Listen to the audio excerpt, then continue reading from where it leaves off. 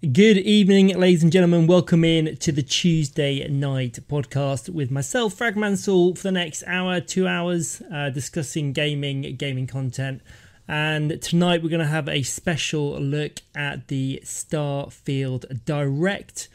I think it's about a 45-minute video. This is a deep dive into the gameplay. We didn't look at it last week because the game showcase for Xbox took quite a lot of time up, so I decided it may well be best to save it for another time. I was going to try and do it later on in the week, but time got the better of me, so I decided to leave it until tonight. So this evening we're going to look directly at the video. We're going to have a critical look at it and have a look at the analysis of whether it's going to be a good game or not so good game. And I want to look at a few other things as well.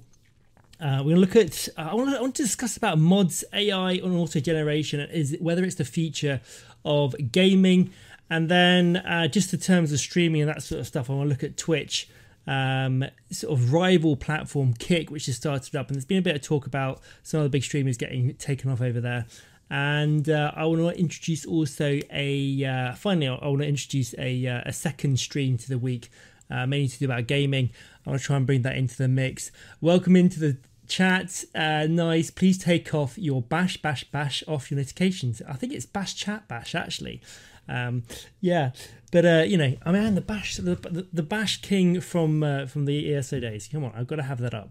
Welcome in anyway. Nice to have you in, my dude. Nice to be in number one on the chat. We're going to be only on Twitch now, the live. I have decided after much thought on this is that we do the live on Twitch. It'll be uploaded straight to YouTube afterwards, and then for those that don't want to watch the entire episode on YouTube as a podcast, I'm going to try and break up a few of the key features of the podcast and upload those on the channel as well. So we're going to get a good variety on that. I thought we'd start off though. We'd kick off with the Starfield Direct gameplay. If you guys are watching this on YouTube as a video, the gameplay is up there live. I'll try and describe it as we go, and hopefully we won't have any too many issues with the gameplay. I've not actually watched any of this. I've kind of steered clear because I wanted to do a sort of live react onto Starfield Direct. Obviously, we know roughly what Starfield is, being a kind of space exploration RPG, single player, very much like akin to Skyrim, and one of Bethesda's great. It's the next great game to be for Bethesda. Microsoft have bought it out and got it exclusive on the Xbox, which is causing a bit of no, it's an issue, but it's obviously part of the console wars, isn't it? I guess. I'm skeptical. I'm going to come in on a very skeptical level on this. On Starfield, flight simulation games and space games are very difficult to relate to. Obviously, none of us as people a vast majority of the population of the planet have not been out in space. So therefore, one can only use our imagination. I'm not saying that we have been fighting dragons and that sort of stuff, because we all love our fantasy RPGs as well. But having an environment that's similar to what we believe in, whether it's mountains and landscapes and deserts and that sort of stuff, makes RPGs a little bit more realistic to kind of to contend with. Now, space RPGs, space is very big and very huge, and I kind of feel that there is a translation issue that might not work with Starfield. Obviously, I know there are lots of space games out there, but I feel after playing quite a few space games that could be similar to this, there may be a few challenges for them to overcome, and hopefully these challenges will be addressed in this gameplay deep dive. But without further ado, I think we're just going to press the play button and get on with it, because otherwise I'll be here all night, and I will be pausing this along the way. So let's go in and let's start this. I'm quite excited actually for this. So to start it off, I've gone for the Starfield Direct. Hopefully it's not too loud. If it's a bit too loud, do let me know. I can always turn down the volume. So out of Bethesda games, one of my favourites was the Fallout 3 series. I really enjoyed that. Fallout 4 was very good. Skyrim, I didn't play as much as Fallout, even though I did play it a lot. Let's get the cursor off. Right, let's see. Hey everyone, thank you so much for joining us today, and welcome to Bethesda Game Studios. You know, we've been so lucky over the decades to make the kind of game. Welcome to... I seem to have a blue screen on this. Bethesda Games. Oh, I do apologise. Let me just get a reset going on here. Right, try again. There we go. This seems a bit better now. I have no idea what that blue was. It's some sort of overlay over the screen.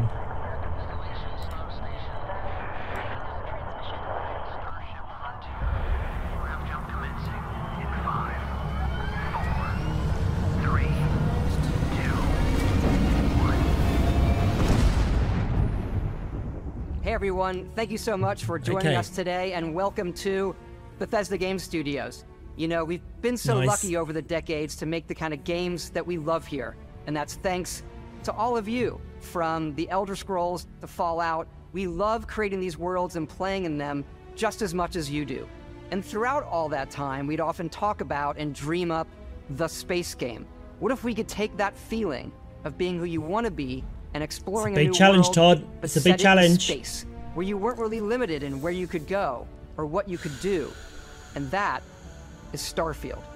Obviously, we've come a long way since then with the games we've built, our technology, and all of us here in the studio. Notice the Xbox promo there. Every game of that was Xbox, even though PC was where most of these games started. We've done so much together, but, well, we've never tried to make a game like this. Today, you'll get to hear from many on the team and see so much of what we think makes our game special. So let's jump in and take a look. All right, let's go. Oh, this is going to be exciting, this. Starfield is our first new universe in over 25 years, but it's still a Bethesda RPG through and through, where you... Okay, first thing I want to say about this. It is the first new world in their RPG series. Bear in mind that the Elder Scrolls series, or the Elder Scrolls Great game, had a massive history prior to Skyrim. There's like, you know, the Dragonfall, all those games that built up for this massive history of games. Same with Fallout. Started out Fallout 1, Fallout 2, Fallout 3 before it came into Bethesda. So first off, we've got a whole new universe to explore, and almost without that sort of like history of gameplay, I don't know if this is going to be a challenge for them to get that deep immersive gameplay in, but we'll see. Step into a new world and you get that feeling of unlimited possibilities. Danger zone. But this time, it's not just one world. It's over 1,000 worlds. Because the choice of where to go, it's not ours, it's yours. And it wasn't until now that we had the technology to create it. From the rocks at your feet to the mountains in the distance. Auto-generated. To the people and creatures that live in these worlds. That isn't just a backdrop. That moon is actually there orbiting the planet. Yes, you can visit it too. That's pretty cool. We realistically simulate the galaxy around you. Our next-generation lighting model uses real-time global illumination to light the world based on the type of star and the makeup of the planet's atmosphere. It does look very nice. I mean, that looks very Skyrim an all-new to me, animation system. And it does of course, yeah. You can play it in third person, and you can play it in first person. That's nice. I like that. I like that. I like to alternate between the two, first and third. We love exploration and rewarding it, but you do explore differently in this game given its scale. That usually involves exploring an area you've landed in.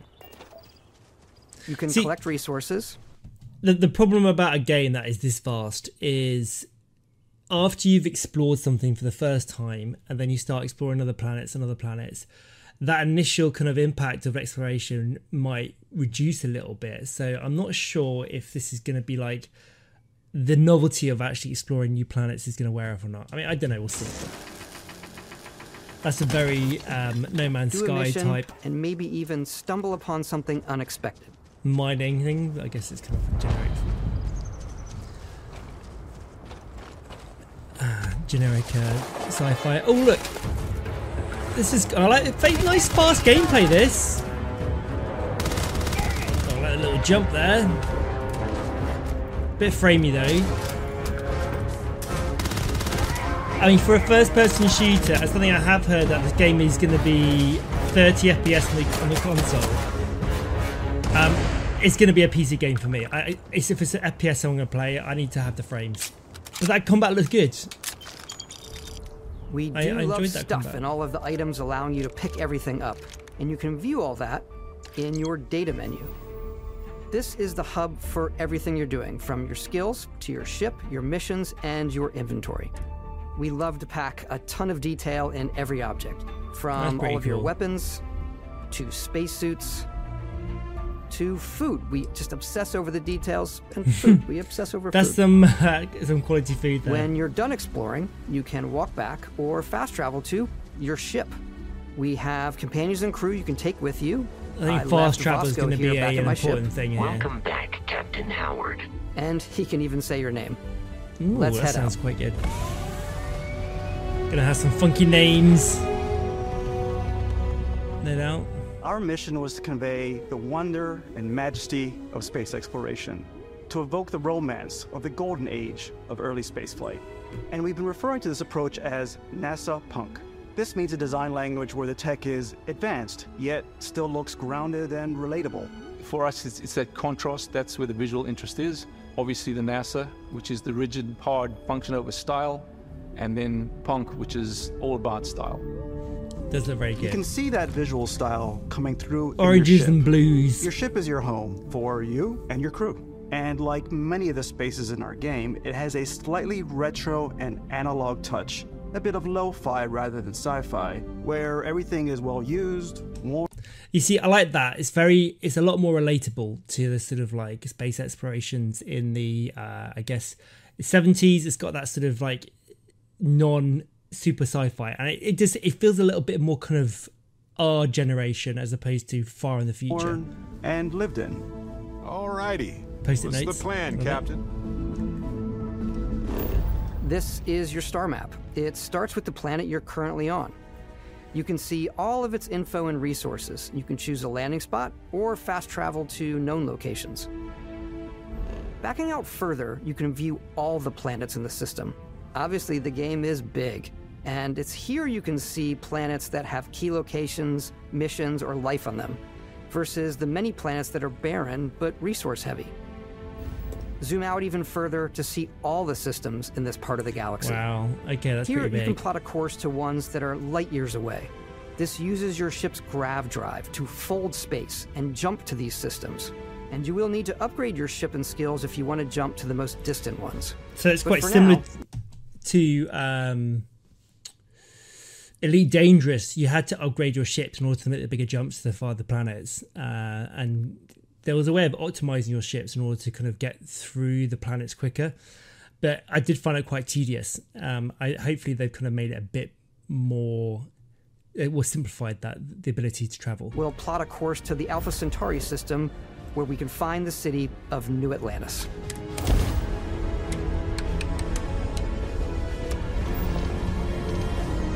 I wonder if you have like full control over the ships as well, which I really enjoyed about Elite Dangerous. Welcome to UC Space. Maintain your current course while we scan your ship's cargo. I wonder what the VR capabilities of this game is going to be like as well. Because that's one thing that Elite Dangerous did nicely, was having the VR in your cockpit, and then if you had like the joystick and the throttle, so nice to play. I got a feeling it will be less flight simulator and more kind of FPS though. In a city like New Atlantis, your eyes are guided upwards to just these boundless, vast buildings. It's the biggest city we've ever made, not just in size, but also in the amount of custom art, crowds, and quests. Wow. So the main focus when we're designing a city is obviously what supports the story. We try and tell as many small stories as possible. What are the people going to be doing? This is a Colony War memorial.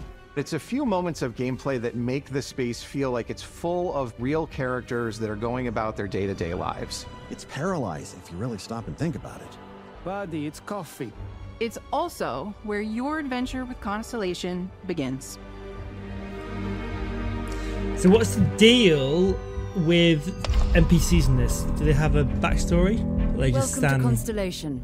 We have a lot to talk about. By the time you meet them, Constellation is sort of seen as this mythical group. Most people don't even know they exist anymore. They're the last true explorers in the galaxy, and they're trying to find the answers to some of humanity's biggest questions. The artifacts are so different, so alien, and I'm certain one of them reached out and spoke to you. The artifact, if you could place it on the table here. Oh my god. Look at how it's coming together. That means there's a set built by an intelligence outside the settled systems. It's definitely an eclectic cast of characters. You've got Sarah Morgan, the ex-soldier and adventurer, now Constellation's leader. Mateo, the theologian who believes that there's definitely something else out there. Noel, the gifted scientist and Sarah Morgan's protege. Ticking the stereotype and boxes Walter, here. a very successful businessman in the settled systems and Constellation's financier. Anything goes as long as you have the money. There's also Vlad, the ex-pirate, Sam Coe, the former space cowboy, and Barrett. You know what I hate about these pirates? Completely resistant to my otherwise irresistible charm. Oh dear. The journey you take with Constellation is They've just really the gone for first of many stereotypes you'll there. embark It's on. fine, you know. The Settled Systems is home to all kinds of different stories, people, and adventures for you to uncover.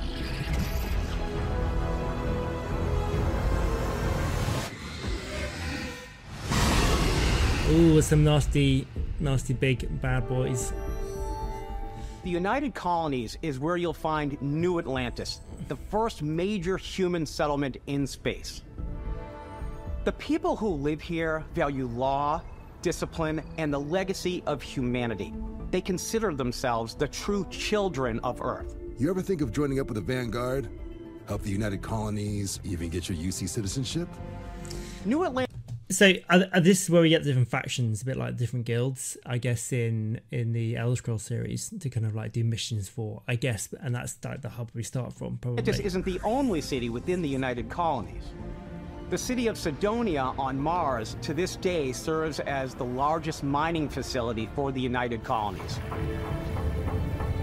The laser miner and the laser welder. Beyond the United Colonies' reach, Everything's you might lasers. find yourself in a much more wild and independent coalition of star systems. This is Freestar Collective Space. The capital of the Freestar Collective is Aquila City. The Stone Root Inn is an Aquila City fixture. Going for the Western vibe here. A ranger relies on judgment and intuition to do what's best for the people. Ooh. Neon started out as a fishing platform, but is now known this is a bit throughout the settled cyberpunky systems now. as a pleasure city, where almost anything goes. If you've got morality issues, this definitely isn't the job for you. It is kind of weird how they're really playing to the, I say weird, but they are really playing to like the obvious stereotype of civilizations and people and characters, as opposed to kind of having a general theme for everyone. Which I guess means you got different factions. It's very obvious as to where you're at. Ryujin is hiring the best and brightest of sure today about for our dancing. future tomorrow. Everyone has been chewed up and ground up by Neon. Try not to get yourself killed, all right? Outside the bounds of civilized space, there are still plenty of unclaimed systems to explore, but these areas are also home to the most hostile factions in the galaxy. The great serpent hungers. The All Eastern heathens shall be made dust in time. katanas and swords. A And new face. Is this the face of a brave runner here to challenge the Red Russian? Mile? They think the galaxy is theirs. They are wrong. It belongs to the Crimson Fleet. It always has. In Starfield, we're pushing our cities and settlements further than we ever have before. It's all there, waiting for you. A slice of humanity's future. Okay, I mean, just first impressions on that. The characters, I I don't want to sound overly negative on this. I think it's going to be a good game, but it does feel very dated in terms of like the character animation. The graphics look nice, but they're very static and they're not very fluid. I kind of feel there's so much more that next generation games can do in terms of making a world come alive. And you get a lot of this, even like with Cyberpunk and stuff like that. The characters are very rigid almost. But ready to get out there? Yeah, maybe it's just something that games are. Throughout the galaxy, there are so many things to see and stories to experience. But the most important story is the one that you tell. I'm the type of person who spends hours in character creation, and I think people are going to be really excited when they see all of the improvements we've made. One of the biggest overhauls was done through our character generation system. We scanned a wide range of faces from different age groups and ethnicities, and by mixing and matching all that data, we were able to create highly detailed and diverse characters. We use that exact system to create all of the characters and NPCs you're going to see in the game. So any character you see almost always is a character you could make yourself. That's pretty cool. Good to have a good diverse come on. Amount of characters. Okay, take it easy. You were out cold. No physical damage. Mentally, the jury's still out. You know who you are? New recruit for Argos Extractors? So there's the artifact and the any of this person on the right. Oh, here we go. You start your character creation journey as though you're cycling through employee records. You'll pick from a lineup of 40 presets, and that'll be your starting point. Yeah, like a good character creation. This is pretty cool. Or as quick as you want it to be. This new system has more to I can imagine taking than a long time before. getting my character right. It's also the simplest character generation system we've ever had. We let the player get as close as possible to make whatever they want. With the various facial morphs you can blend together, the dermesthetic and makeup, blemishes, scars, piercings, teeth settings. It's a lot, but I think it's the most fun to use. Character creation is more than just how you look. Smiled this is also where you start to decide who you want to be. That's where backgrounds come in. Backgrounds give you a bit of backstory and start you out with three basic skills. Stop. Let's have a look. Backgrounds. Okay, cybernetics. I'm just reading. You got choices of the type of backgrounds, which I guess is the type of character you're going to be, which is on the right of the screen. You've got Beast Hunter, Bouncer, Bounty Hunter, Chef, Combat Medic, Cyber Runner, Cybernetic, Diplomat, Explorer, Gangster, Homestead, Industrialist, Long Hauler, Pilgrim, Professor, and Ronin. So at the moment we're on the Cybernetist. Medicine, only through advancement in medical training and technology has humanity been able to withstand the galaxy's many dangers. Okay, are these your starting skills? So you've got lasers, security. Let's see what else we got. Backgrounds give you a bit of backstory and start you out with three basic skills. From chef to Dusty. You know, the crew still has a betting pool about which restaurant critic you must have crossed to wind up here. What's great about backgrounds is you never know when yours is going to come in handy. So what do you get, like 3 main background skills to then work to, I guess? You could be in the middle of a fancy restaurant talking to some guy, and suddenly you learn he needs a beast hunter to help track down a monster. Fine. I probably should stick to professionals anyway, given what happened the last time. We're also giving you the option to customize your build even further by letting you pick up to 3 traits. Traits are completely optional, and they come with their own advantages and disadvantages. You could choose to meet your biggest fan. By Vectera! Is it really you? He'll join your crew, and he'll give you gifts, if you're willing to put up with his constant commentary. I can't believe I get to stand near you, breathing the same air. I've got to have every molecule. My favorite trait is kid stuff. You have to pay some credits to support your parents, but they're very sweet, and it's really fun to go visit them. Honey, we got ourselves a visitor. Oh my god! I came across some hostile zealots in space, but because I had chosen a trait that made me the same religion as them, I was able to get by without any issues.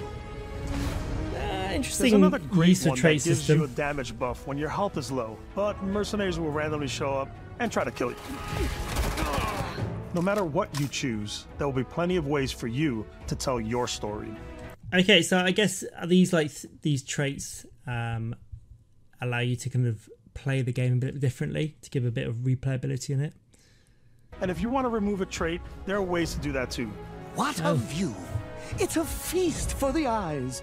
Off we go to another adventure. We'll let you discover that on your own. The adoring, irritating fan.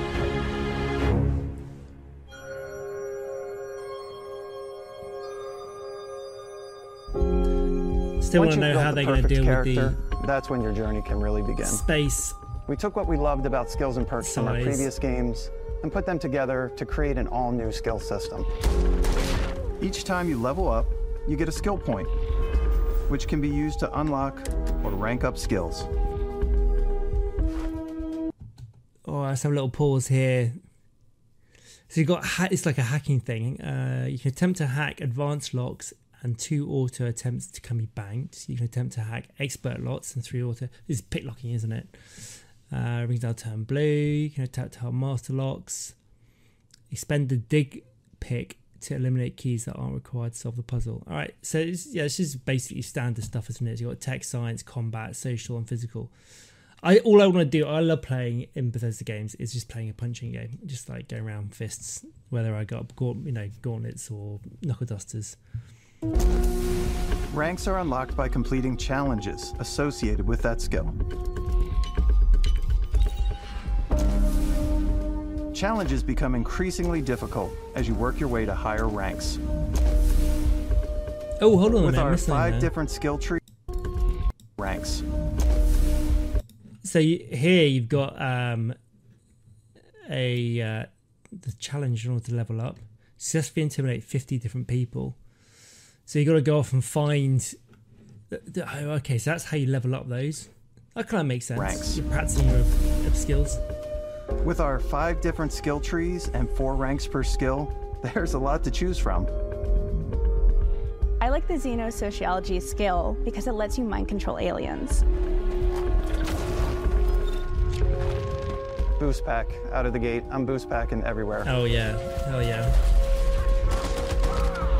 Anything with good movement in. I like maxing out my physical tree so I can get neuro strikes and just punch my way through combat. Oh, nice. Yeah, jump pack, one of them. That one's a lot of fun. Invest in the skills that suit your playstyle. I'm very much a stealth player. So, I'm out there pickpocketing everyone. My favorite part about being stealthy is slowly creeping through vents like you're in a movie and then jumping out and springing on people. Whenever possible, I like to talk my way through situations. This area's off limits. Fine, I'll issue you an access card. I'm more of a run and gun player. I like doing the death from above thing where I boost pack over guys and I throw landmines at them. Ooh.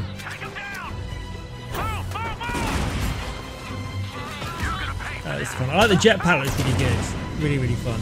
I like blowing stuff up. Blew himself up there, I think.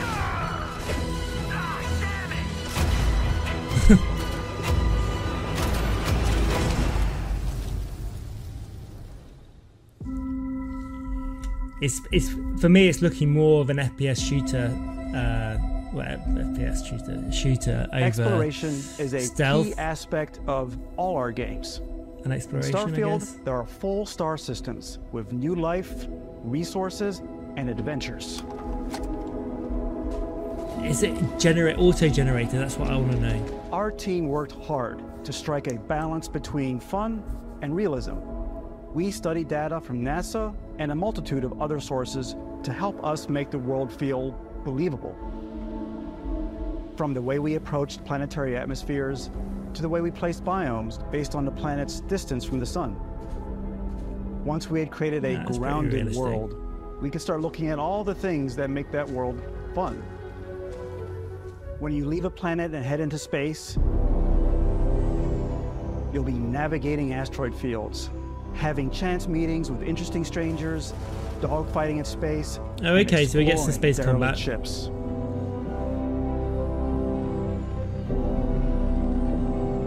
Do you get to like wander around your ship? It's all out there. Ultimately, it's about rewarding your curiosity Because whether it's on the surface of a planet, the alleys of a city, or the vastness of space, you never know what you'll find. If they have like random missions, artifacts like around the planets that would allow you to link, you know, to have like a story arc that kind of follows from different planets, that'd be pretty cool.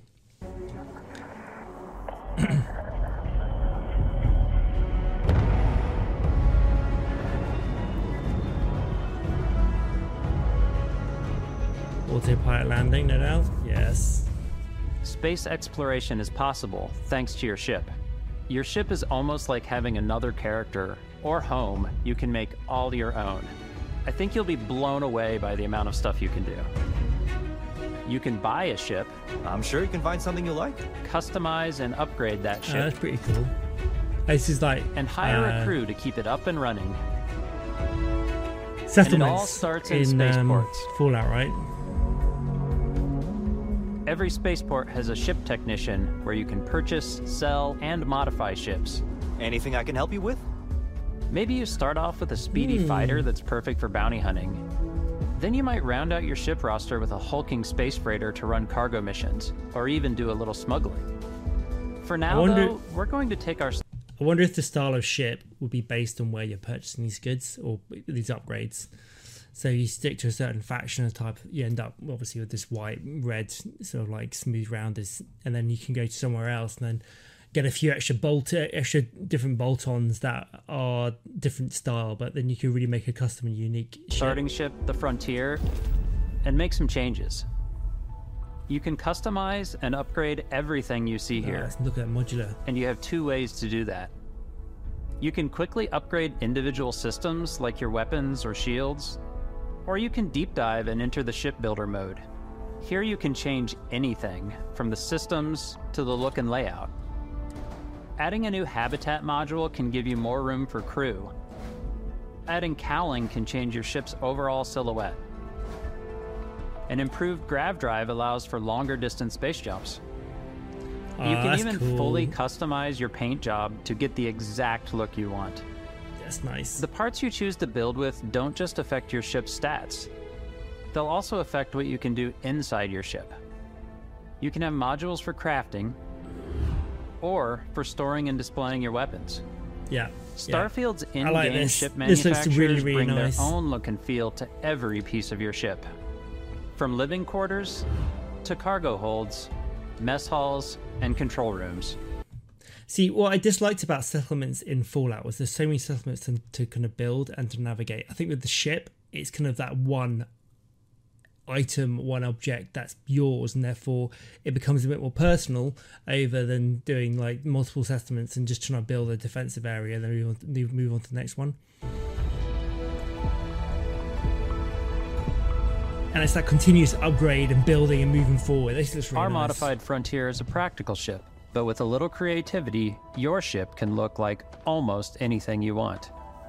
It's a bit odd, but one of my favorite ways of customizing ships is I make them look like animals. The HMS Platypus, as I called it, where it had a giant tail to it. And we've done spiders, we've done mechs. So it's really whatever your imagination is. And while you can build your home among the stars the way you want to, you're probably not the only person who will call your ship home. But I love this modular thing. Lift off when you are, Captain. Crunchy, welcome, mate. This shipbuilding thing looks amazing. By far the best feature of the game that I've come. Some of the members of Constellation can join you on your journey. These companions can serve on your crew, and they'll always be there when you travel. We'll be traveling together until we either find an artifact or this lead runs dry. Each companion comes with their own valuable skills for your ships and outposts, as well as unique quest lines. Eventually, some friendships might blossom into romance. I don't know that I've ever really loved anyone except you. And if you're looking for a little extra help on your ship, you can always hire additional crew at spaceports. I wonder how many you can hire. Got any room on your ship for someone like me? You'll also meet potential crew members out in the world. Still think there might be a spot for me on your ship? I gotta get off this rock. Assign crew to your ship or outposts, and their unique skills will affect how they run. Outposts as well. Interesting. And just like companions, most crew members can lend a hand in the field. I wonder how many you can Bosco, take out, for instance. Or is it just one at a time? He's designed around the core basics of a NASA machine. Please avoid getting shot. You might die. I still wanted to give it almost a humanoid personality, so I elongated the limbs. This tends to make him feel more human-like and give him a little personality. It is a shame exploration requires so much bloodshed. Using the shipbuilding tools and crew selection features in Starfield, they've really gone heavily on you'll this be able to ship, build and haven't they? captain the ship of your dreams. And now, let's take to the sky. Space combat, what's it all about? What is it going to be all about?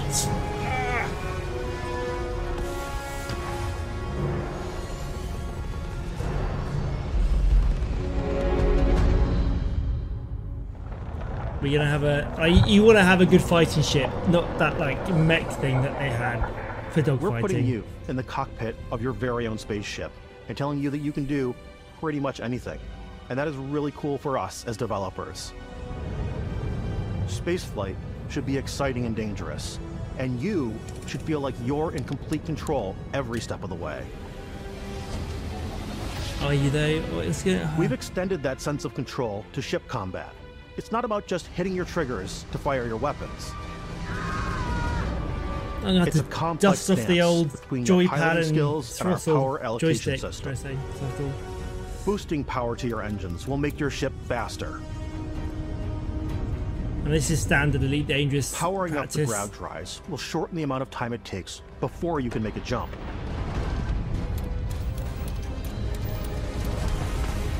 On the fly, get out of it. And moving your power to your weapons and shields means you're ready for a fight. You should always be on your toes because you're not alone out there.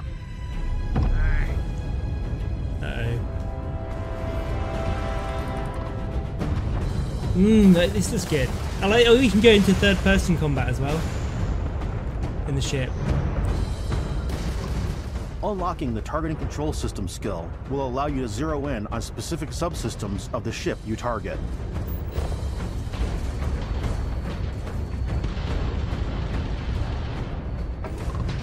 Can you disable and then get on their ship? After or is it just to blow an up? enemy ship, you can loot the remains from your cockpit. Oh. You can always turn any ship that engages you into scrap. Is everything to scrap? But you can also take a more personal approach by docking with the enemy vessel and boarding their ship. Oh wow, that is so cool. So you can you take their ship. Once you've taken control of an enemy ship, it's yours. Add it to your fleet and retrieve it at any spaceport. Oh my god, can you break it down and then take the parts and put it onto your main more ship? Than fighting for your life. Just like when you're planetside, there are plenty of sights to see and stops to make on the way to your next adventure. Like these massive star yards. I just want to say that could be a really fun element. I mean, surely ships are going to be one of the most expensive parts to this game. I can't imagine there's going to be anything more expensive than buying your own ship. So if you can take a ship, take it back, and then use that as your main ship or put it apart and then upgrade your own ship, it just makes space combat that much more daring because you don't want to blow up a ship that essentially could be used for parts. Walk the halls, talk to the crew, maybe get talked into buying a whole new ship. A civilian in my star yard. Let's see about getting you a proper ship, one worthy of you. Maybe you'll dock with a gigantic battleship, like the UC Vigilance. Oh, nice. Or rub elbows with the galaxy's wealthy elite on a cruise ship fit for the stars. There are plenty of personal encounters to be had as well. You can hail any ship you come across to trade, swap info, or maybe even commit an act of piracy. Let's do this. When I'm playing, I generally go crazy. I definitely go like the more piracy routes. I want to take over ships. I'm going to board ships. I'm like, this is now mine. I steal all the sandwiches and put them, in my cargo hold that I have specifically for sandwiches. I don't want to play the hero, but I want to go out and just start taking things from people as quickly as possible. I'm a psycho. Some strangers might be looking for a little human connection in the darkness of space. Hello, stranger. I just finished cooking up some food. If you want to come on over, just pop on by. Some of the best moments are the ones you discover on your own. I haven't had the answer to this question. Is any of this, is it all randomly generated, or does everyone follow the same game? So, yeah. I'm a little concerned that the best thing to steal is sandwiches. Yeah, well, each to their own. She might like sandwiches. The thing I love most about Starfield is that it is a Bethesda game through and through.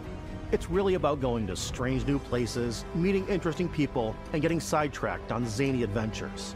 Then realizing 2 hours later that you're involved in a completely new story. You're human. We thought we were the only ones to leave Earth.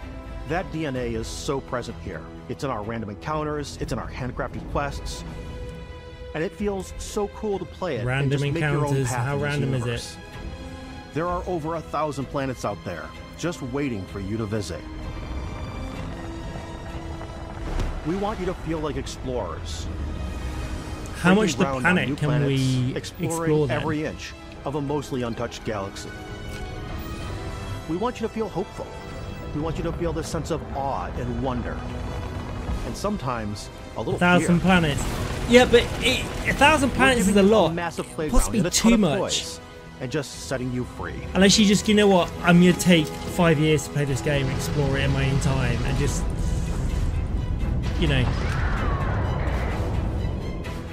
Like, I feel the thing about something like when you play Skyrim is that you know the map, you know where you're going, right? And you know that you get a feel for the terrain. You don't get with space, it's just kind of like a map. And I found this really dangerous is that you kind of recognize the star system, but all you're doing is recognizing the layouts of stars and suns and planets, and it's just everything just gets lost into this, into space, and it becomes quite blank and soulless. So they've really got to work on that. We've shown you so much stuff, but we thought we'd just take a little break and show you something a little bit different. We put so much detail into our game worlds, and we love the opportunity to bring that into the real world with our collector's editions. And for this game, we've done a watch. It is the Constellation Explorer's Watch. This is the watch that you actually get in the game that acts as part of your HUD, where it's the compass and then environmental information. It connects to your phone to give you notifications and other information. And we've also designed this really cool case that it comes with, Istvan. Yeah, we really took as much care and designed this case as we did the watch. Our attention to detail in the game totally translates to this. Inspired by the cases that the astronauts used during the Apollo era to bring back samples from the moon. It's got an intricate locking mechanism, authentic, heavy, comes with a Constellation patch, native strap, $500. and yeah, I think it's going to be believability of this as pricey. Something that would exist in the world, in the Starfield universe. But how good is the watch though? Take this. You'll find it very useful out there, and it even tells the time. We time actually and space? have something to else. Which planet that we put the time? Xbox, we get to work with the amazing people on the Xbox hardware team, and together we have created this custom limited edition Starfield controller. It's awesome. It is now, our favorite controller. We love this because it's inspired by the actual controls of your spaceship. It does look quite nice. Not only that, I like the colors of the created logo. The first ever custom headset with Xbox, and this is a perfect pairing with that controller. I mean, you gotta be a real fanboy to go for this. And the watch, yeah, it's kind of nice. If it's a well-made watch, though, if you want to spend like money on it, you don't want to just do it because you want to be like in the game. You want to actually get a nice watch as well.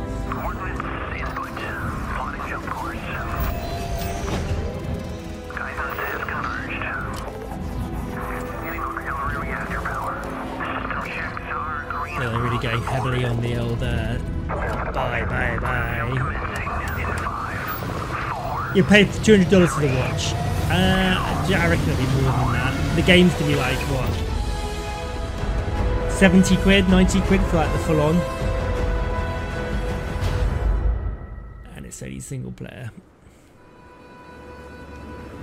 In every one of our games, we always put so much care into all those little details that breathe life into our world. I didn't tell how much it's going to be. But Starfield isn't just a Bethesda Game Studios world, it's a Bethesda Game Studios galaxy.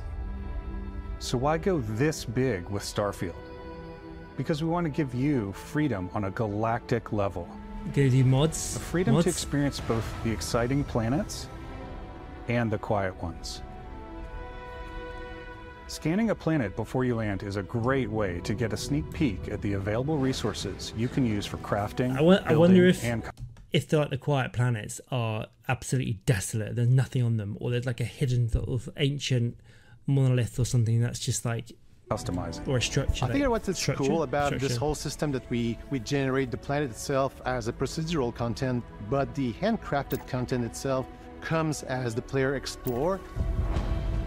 Our system builds a planet as the player approaches it. We stitch together a block of terrain. After that, we have the system that adds interesting locations for the player to explore, creatures to encounter. So it's auto-generated to pick up. It allows us to add that touch of environmental storytelling that Bethesda is known for. See, I don't know if I agree with this. In one hand, it's nice to have a random encounter that is unique to your gameplay, and it makes the replayability of a game exciting in terms of like, I'm going to a planet nobody's been here before. But then on the flip to that, you have the fact that this can never be YouTubed. This can never be like, oh, I found this really cool like planet, you get some great gear, loot, this is where you need to go. And I feel that element of games brings everyone together in terms of like sharing content, sharing ideas, and sharing experiences that then people can then experience for themselves. And you almost can't have that. Aggressive creatures have been disrupting our experiments. Their habitat isn't far from here. If you could take care of them for us, we would be in your debt. So even if your friends were to visit the same planet that you had, you would have a different story to tell. Is that a good thing or a bad thing? I don't know.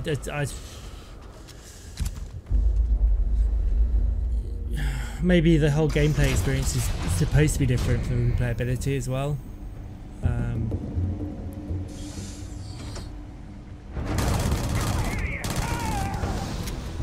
Oh, don't get too close. Oh, that's a cool death. I'll be going around shooting the back of them.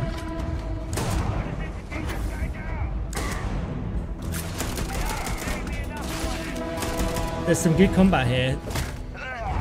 Fluid motion. I love the fact that you got an environment where you can shoot into as well. It's completely up to you, how you want to interact with each planet. Whether you want to explore and see what you can find, harvest resources and be on your way. With Minecrafting. Or simply take in the views. Yeah, that is nice. Lots of With the pictures. help of your scanner, you'll chart the uncharted and discover exotic wildlife. So, I mean, No Man's Sky made a whole game about doing this, have so the skills, it's very you can popular. even figure out that certain creatures and plants. The old scanning. You can build an outpost and produce resources from those plants and animals. You can get experience and rewards for fully surveying planets and fully surveying a whole system. When we were concepting these creatures, we really wanted to think of them as natural to the environment. We didn't want alien monsters, we wanted native wildlife. Something you've never seen before. So what, this is procedurally generated animals to procedurally when it generated comes to our exteriors, planets. when the sun moves, all that light is calculated in real time through the atmosphere. Oh, that's pretty nice. Our biggest goal for lighting with Starfield was to make the game feel more filmic, to use lighting and color to really make it feel more cinematic. Feels very No Man's Sky. Yeah, Stabs it does. I think there's a lot of crossover between that, and it's almost like my fear that this game would be too barren like No Man's Sky. I know No Man's Sky got a massive player base. I say massive player base, but it's very popular. But obviously not the best launches. But it's like, is it more a space exploration game with like random similar encounters? There's some amazing After some exploring, pictures. you can find a spot to set up a base camp. Outposts can be built almost anywhere on any planet. And the habitat modules come in all shapes and sizes, filling all different purposes. You can so this even is your live in them. settlement Assign side of crew things. and companions to work at your outposts for added bonuses and set up extractors to harvest resources while you're away. Something cool we have this time is we have a new fly cam where you can toggle between on-foot building, or you can now use a top-down isometric camera, which helps plan out larger parts of the outpost and placing those larger halves. So that way you can really plan your structures and what the overall feel of your outpost is. And then when you're on your feet, you can No really Man's Sky meets Satisfactory. I did not enjoy Satisfactory. I really struggled to get my head around that game. I did give it a lot of time, and I guess it's one of those games that I felt I didn't know what I was going into, and I kind of played it wrong maybe. I wanted more an FPS than a sort of like simulation game. Satisfactory is so good. Yeah, I think if I went into it playing thinking it was the wrong game, basically. Which is my fault. Add crafting and research stations in your outposts to utilize any resources you find or already have. I don't think I understood it properly. I thought it was like build a base, go and explore, but it's not. It's just build a factory. Different weapon sights and scopes, larger magazines, a selection of grips and barrels, different ammunition like explosive rounds. We've really gone heavily in the customization of every part of this game by the looks of it, from whether it's your ships to your outposts to your settlements to your weapons to your armor. I mean, just everything is just, it's a little All bit stealth players like out there what they will promised in surely need a Cyberpunk suppressor. instead of that. You can also choose to go hands-on with melee weapons. Nice, good old melee weapons, that's what I want. I think it's always a delicate me balance running around, between like what's realistic, what's sim, and what's bash, Hollywood. bash. And I think we sort of err on the side of like what's fun for the player. With Starfield, nice. we completely overhauled our combat. It's more dynamic, the animations are more fluid. A lot of promise like No Man's Sky. It just feels great. We probably have more mods and more weapons in this game than...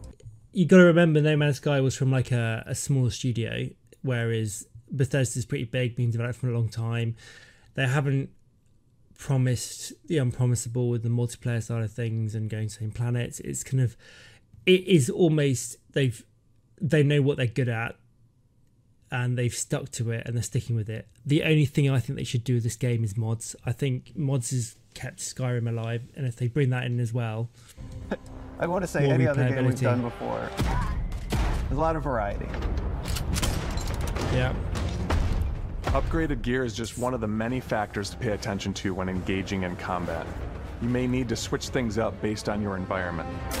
I mean, the thing about mods, right? It's mods do for single player games what people do for multiplayer games. Like, what makes a multiplayer game replayable is by playing with different people. If you got a single player game that doesn't have mods, once you played it goes. That's it. It's done.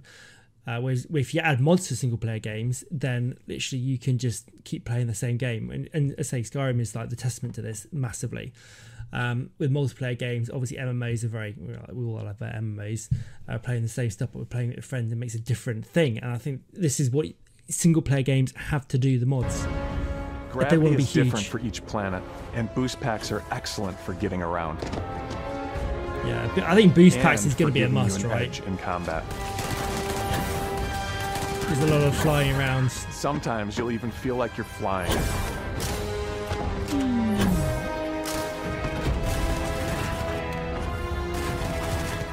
Zero gravity environments pose a different challenge. Firing a ballistic weapon in zero G will actually push you backwards. Oh, that's pretty cool. Energy weapons, on the other hand, offer a more stable shooting experience. We also have mag weapons. These are high-powered electromagnetic induction ballistic arrays. Each barrel has its own targeting laser and can dish out some serious damage. Sounds like a bit cheaty, that weapon. This guy's getting Whether you want to melted. get up close and personal with your own 2 fists, Yes. or you like more compact weapons like pistols and submachine guns, or maybe you prefer something bigger. Bigger? Oh yeah, bigger's nice. Starfield's got you covered. I mean, it's just typical array of weapons, right? Pistols, RPGs, miniguns, fist weapons, sniper rifles, pulse rifles, LMGs, SMGs.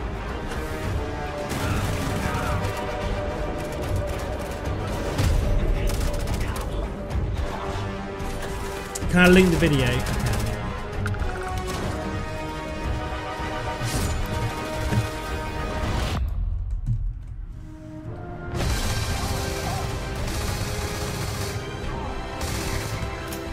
Machine pistol. Oh, quick weapon swap. I got a feeling all this is going to be on Xbox as well, you know, because it just feels a bit. There's no 60 FPS here; it's 30 FPS, and I think they're saying the Xbox release is going to be 30, so they can keep the graphics high. Oh, that guy got launched up so high.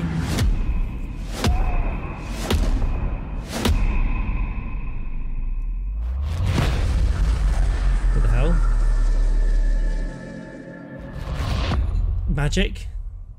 Oh, guy, what? Thanks You can't again stop there. For being with us today. We are just put his so hand out and everyone like floated you've in the taken air. the time and spent it here. Better be I know a there was sword. probably a Oh lot yeah, to take in. yeah, There's a lot to definitely. the game, even more than we could show here. You know, as we play it, we're always sharing these unique and special moments that only a game like this can bring. When I think about what makes it special, it really is the people here. Shouts. This Yeah, game is a shouts. reflection of the incredible and passionate team that Gotta made have a it. bit of magic in there. All of them putting something special of themselves into it. So let's hear some of their favorite moments.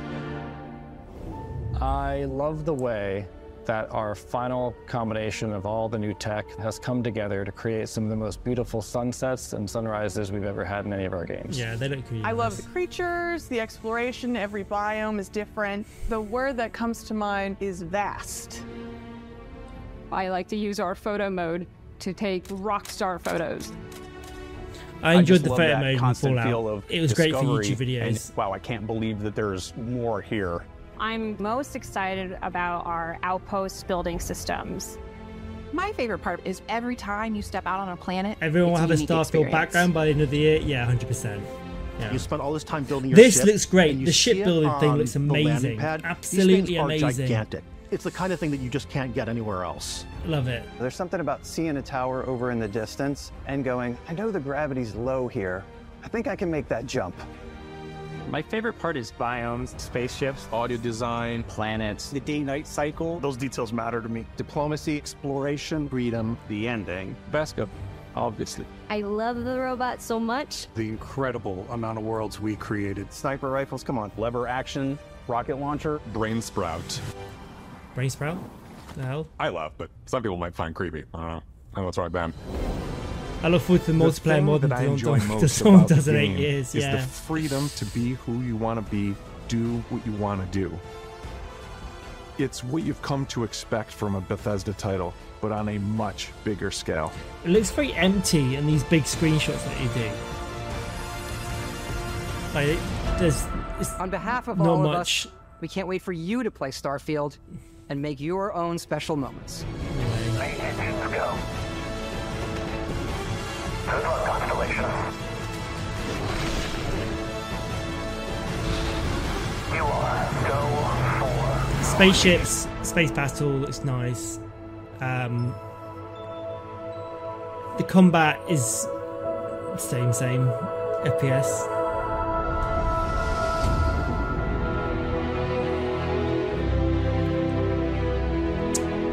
The 6th of September.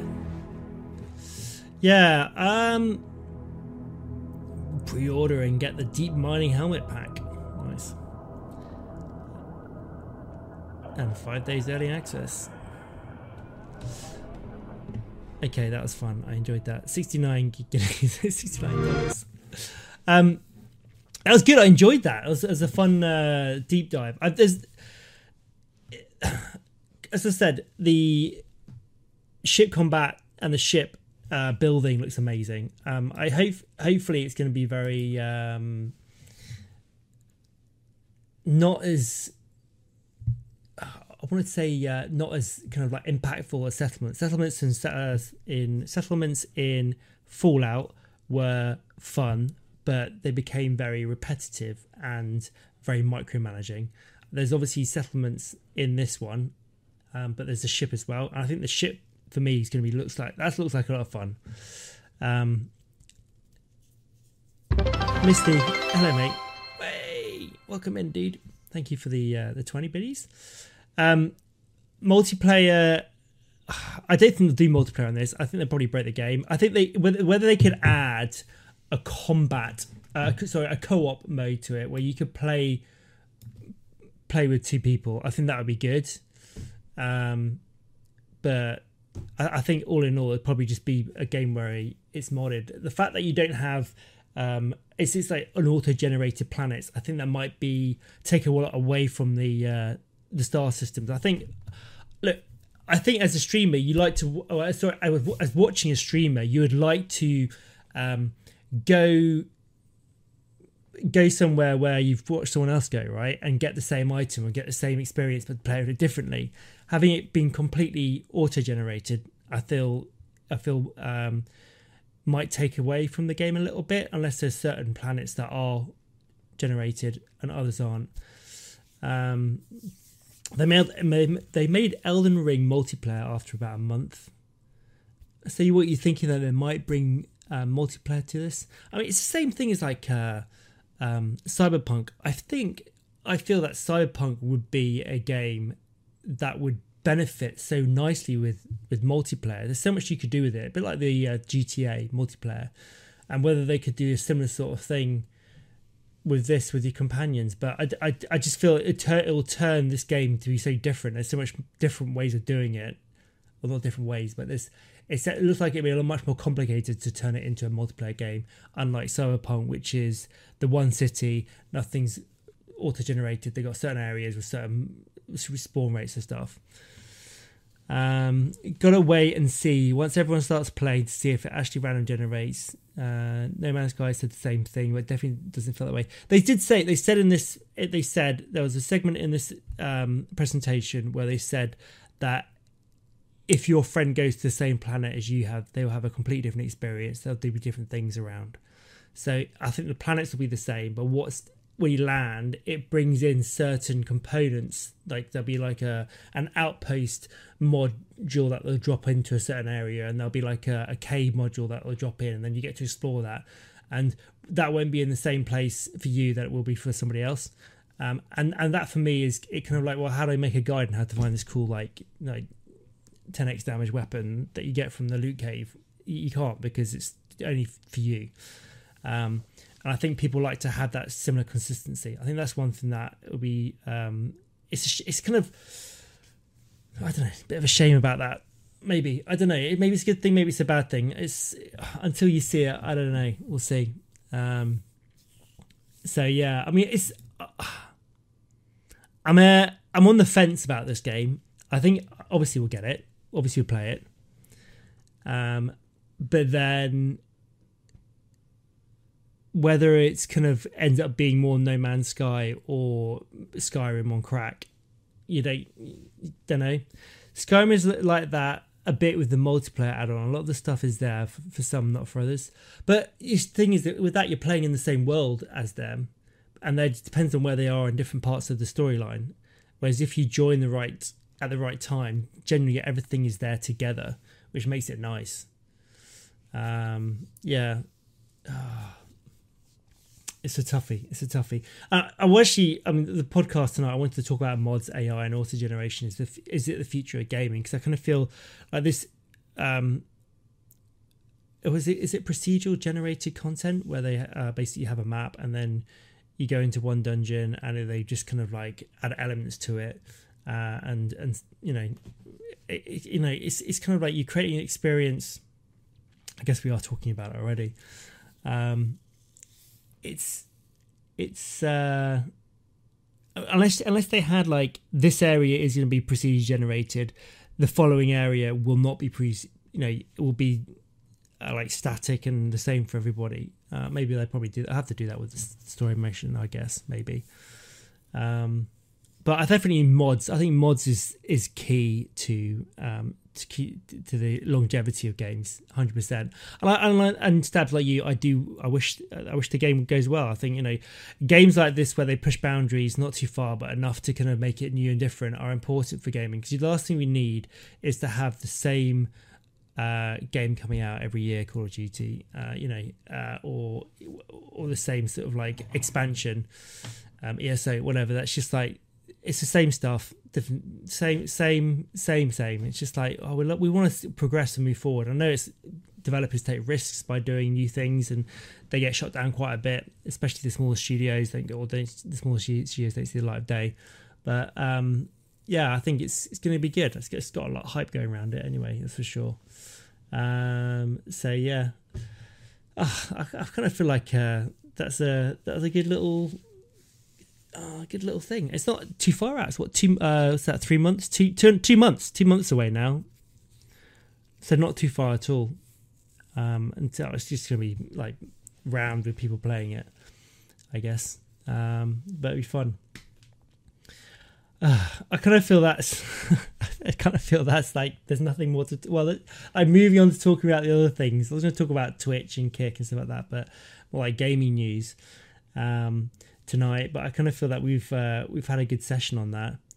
ESO will be very slow when that game releases. I think ESO is slowly. I don't know. And people say, well, you get the fanboys and the fangirls that love ESO, and I get that. But I kind of feel ESO is. It's always people play ESO waiting for another game to come out.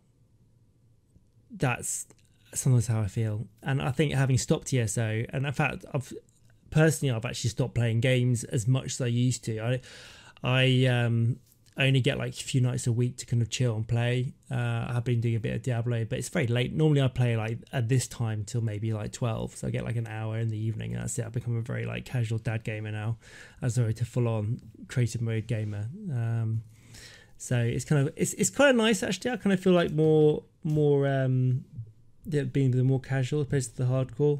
I didn't tire out and burn out from games. I think ESO was a real burnout for me, and frustration.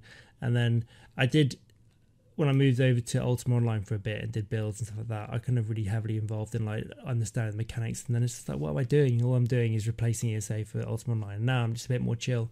So moving on to the mini announcement for this stream is that I want to do a second stream a week where we just play games or play a game, and I'm just going to play new games and have a little experiment, because I've just missed out on like years of playing ESO. I've missed out on so many cool releases and stuff like that.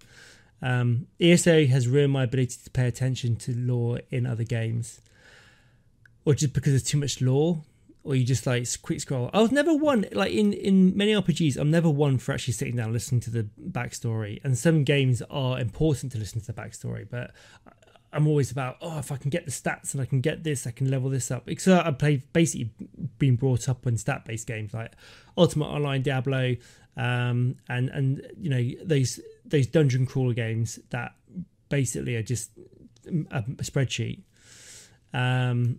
Whereas sometimes it's just maybe just to sit back and go, you know what, I'm just going to listen. I'm just going to take this and listen, and not be like, I need to get the next weapon so I can like do more damage. And I guess the thing with the essay is there's so much storyline, there's so much content and storyline to do. But there's so different ways to play it that like different characters you play, you kind of cross over doing the same storyline, and then you're repeating it, and like, I need to fast travel for this, and towards the point at the end where you just want to like level your character up and just kind of go into doing end game content, and it's just like, yeah, you miss out on so much good dialogue and good stuff. So I think maybe coming to Starfield is, do I just take the chill and just enjoy the playthrough, listen to the storyline, listen to the dialogues, and just kind of and then just go off and do some space combat. I don't know. We'll see. So it's gonna be a good one though. I'm looking forward to it. It's about time we get the next sort of like Skyrim. I wonder how many versions of Starfield they can bring out on over the next decade or 2 decades. We'll have to wait and see for sure. So yeah, what games are you looking forward to playing on your second stream? What I thought I would do on the second stream is play a game, because the whole point of this podcast was always to do like a gaming segment of a new game that would come out. And I found that if I'm going to play a new game, I'll need to get content, and then it's like, I say content, I need to record it, I want to play it. So it's like, well, why don't I do that on stream where we can play it together? And, you know, I was talking to Sawman about joining his when he does his. I know he did BattleBit, which I've had BattleBit on my radar for the last few weeks, and I've just not had time to play it. And, you know, just going through and touching on like new games. So I just like anything new or anything old, or anything like, it doesn't have to be every week. Maybe like I would do an old game or do a mod, you know, a mod and have a little play around. But just to kind of like, my time is very limited at the moment in terms of evenings and weekends, family, doing jobs and stuff like that. But I do get this kind of like late night, 9:30, 10 o'clock onwards, where I can do like a couple of hours in the evenings, and I kind of want to make sure that I can keep my uploads on YouTube starting to go, as well as kind of like, just, I don't want to go too crazy, because I know what will happen. I love streaming and I love what's it going. I'm like, everything kind of piles onto the streams.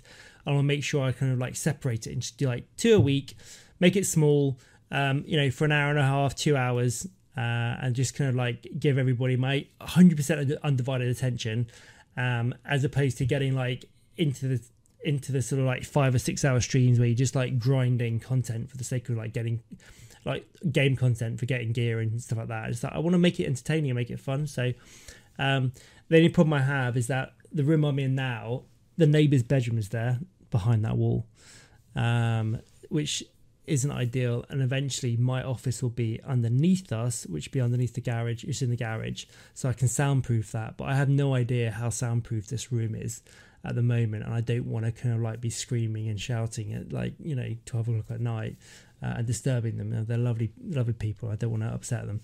There's only 3 houses in our little area that we live in, so we obviously want to stay friendly. So I'm going to have to, you know, try and dial it down a little bit for the time being, but as over time, as we get better, I mean, I do have the option maybe of putting a studio out into the garden, but I'd rather be in the main house streaming than have to, like, you know, move out into one of the outbuildings. So yeah, I kind of feel that the second stream just quite chill. I was looking at, they do like maybe some of the crowd control games. I was going to do the stream on Twitch on YouTube, but I've decided to actually keep it on Twitch, keep Twitch for doing, because it allows me to be a bit more flexible on the streams, and then upload this directly to YouTube and have a YouTube VOD out of this stream, and then the second stream that we'll do, the gameplay with that, we form the video. So it's just, I'm just trying to optimize my time. So I'm very open to taking second games or games for the second stream if people want to chill or recommend stuff like that. I'm very open to that. So yeah, we'll have to see how things go on that. With, I guess, moving on to the streaming side of things, I was going to talk about the Twitch and Kick platform. I don't know if you guys have heard about Kick as a platform. Again, these rival stream platforms come up into the ether. I know Mixer was one that got wiped out by Microsoft, and then there was Trovo Live, D-Live came out, and I think, I don't know, the story of the week last week about this was XQC got, I think, as like 100 was it 100 million to go and stream over at Kick exclusively, and was it 100? I don't know what it was. I want to say 100 million. That seems a bit much. I don't know the exact numbers. I don't know. I remember the number was big, and I think Pokemon was like, I would never go there because it's a gambling-based platform. 100 million 2-year non-exclusive deal. Thank you, Stabs. Which I mean, take the money and run, right? I mean, at the end of the day. So he can still stream on Twitch, which he does. Oh, what? Non-exclusive deal? That's insane. Why would they do that? But then, I mean, the whole thing about doing a new platform, the whole thing about a company building a new platform like Kick is, I guess, either to take the followers from one platform to the other, which is very unlikely, or that they believe that there is a product that they will have on Kick that won't be on Twitch. And I know Kick is founded by or backed by a gambling site. So unless Kick are going to implement a gambling based thing, Mixer signed the exclusive deals and failed, right? Yeah, I suppose so.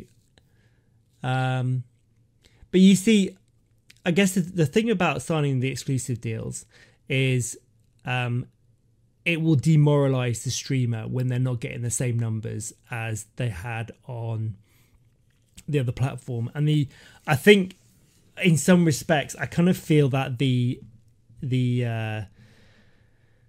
companies get it wrong because they want to encourage the viewers going over, and they're going to, well, we'll get the viewers over by getting the streamers over, but you need to encourage the viewers. You need to give the viewers something more than they're going to get on another platform, because they'll just move off to somebody else. You want to be able to give them something that Twitch doesn't give them. And I kind of feel at the moment, this is one of the reasons why I decided to stay on Twitch, is that I think Twitch's tools for interaction with the community and your viewers is so much greater than, say, YouTube. YouTube's still well behind, and they got a super chat, but there's so many features. Twitch is feature rich for the viewer as well as the streamer.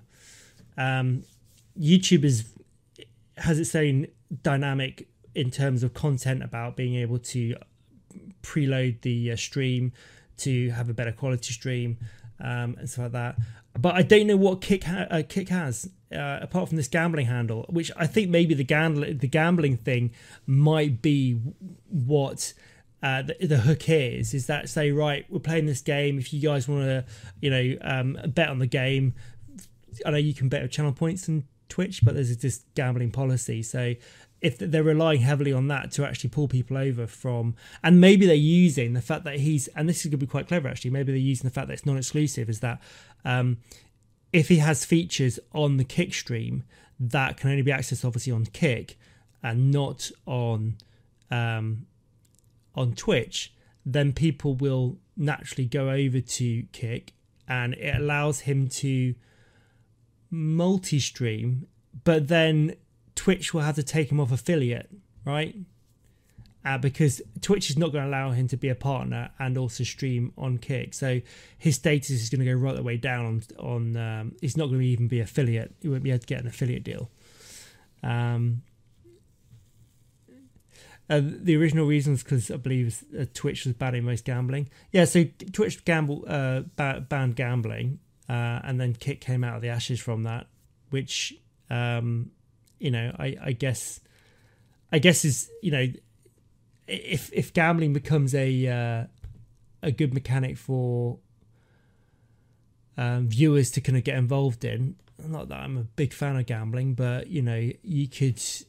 There's ways to allow that sort of behavior on your platform, that sort of mechanic on your platform, and making it engaging to the viewer so that the viewer feels more involved. I mean, effectively, you're giving a streamer money, so why not give them money and have a little bit of a chance to make a bet at the same time? If you give someone like £5 or £5 donation, maybe put the £5 in, and then you get a chance to gamble and get some money back. I don't know. It could encourage more for the streamer and more for the viewer for a bit of fun. I think it's an interesting thing. I think the biggest problem is for people that are like, I'm just starting streaming. Do I go for Kick, go for Twitch, and trying to build an audience on a new platform like Kick? If Kick fails, like Mixer, then you'll lose the community that you built up. And I'm the world's greatest expert about losing communities and trying to rebuild them up again. As some of you guys know, through my YouTube and then moving over to Twitch and then moving back to YouTube and Twitch and not going sure where I'm going and what I'm doing.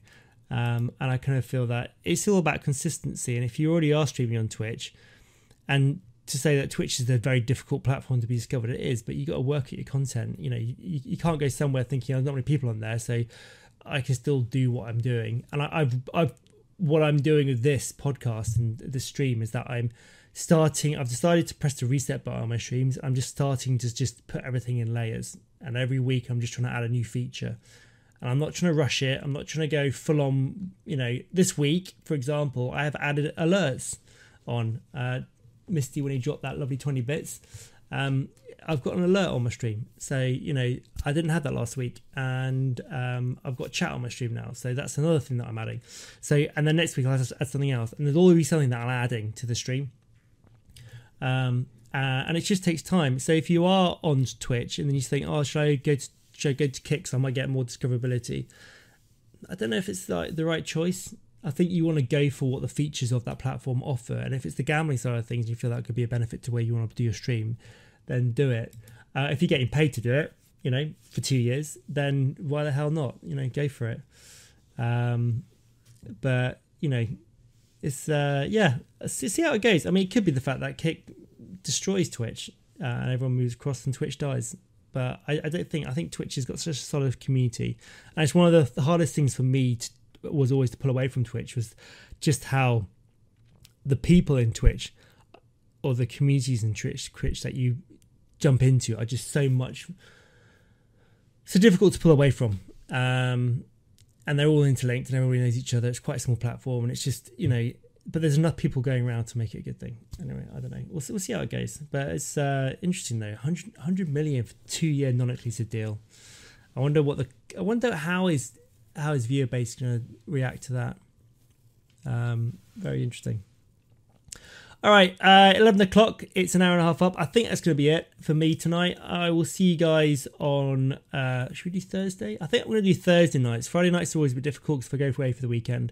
So for the gaming stream, I'm going to do Thursday, probably about 9:30, 10. I'm going to pick a game. I think I wouldn't mind trying BattleBit to have a little crack at it. I wouldn't mind doing a Barbarian bash build in Diablo 4 though. And that kind of like does... I don't know. I haven't done it yet, and it's there. You can bash on Barbarian. I kind of feel I could start a new character and do that for a bit of fun. We'll see. But yeah, thanks for hanging out, everybody. Thanks for watching. If you're watching this on the podcast on YouTube, thank you for watching all the way to the end. Don't forget to like, subscribe, and all that sort of jazz. And thanks for just putting out the content. I hope you guys enjoyed it. I hope you guys enjoyed the Starfield stream. It wasn't too kind of like video game orientated or visual orientated if you are watching it, listening to this as an audio feed. And I will see you next week on Tuesday at 9:30 GMT over on twitch.tv/FragManSaul. Good night, chat. Thanks very much for hanging out, especially you, Stabs. And I'll see you in the next one. Take it easy, guys. Bye for now. Bye-bye.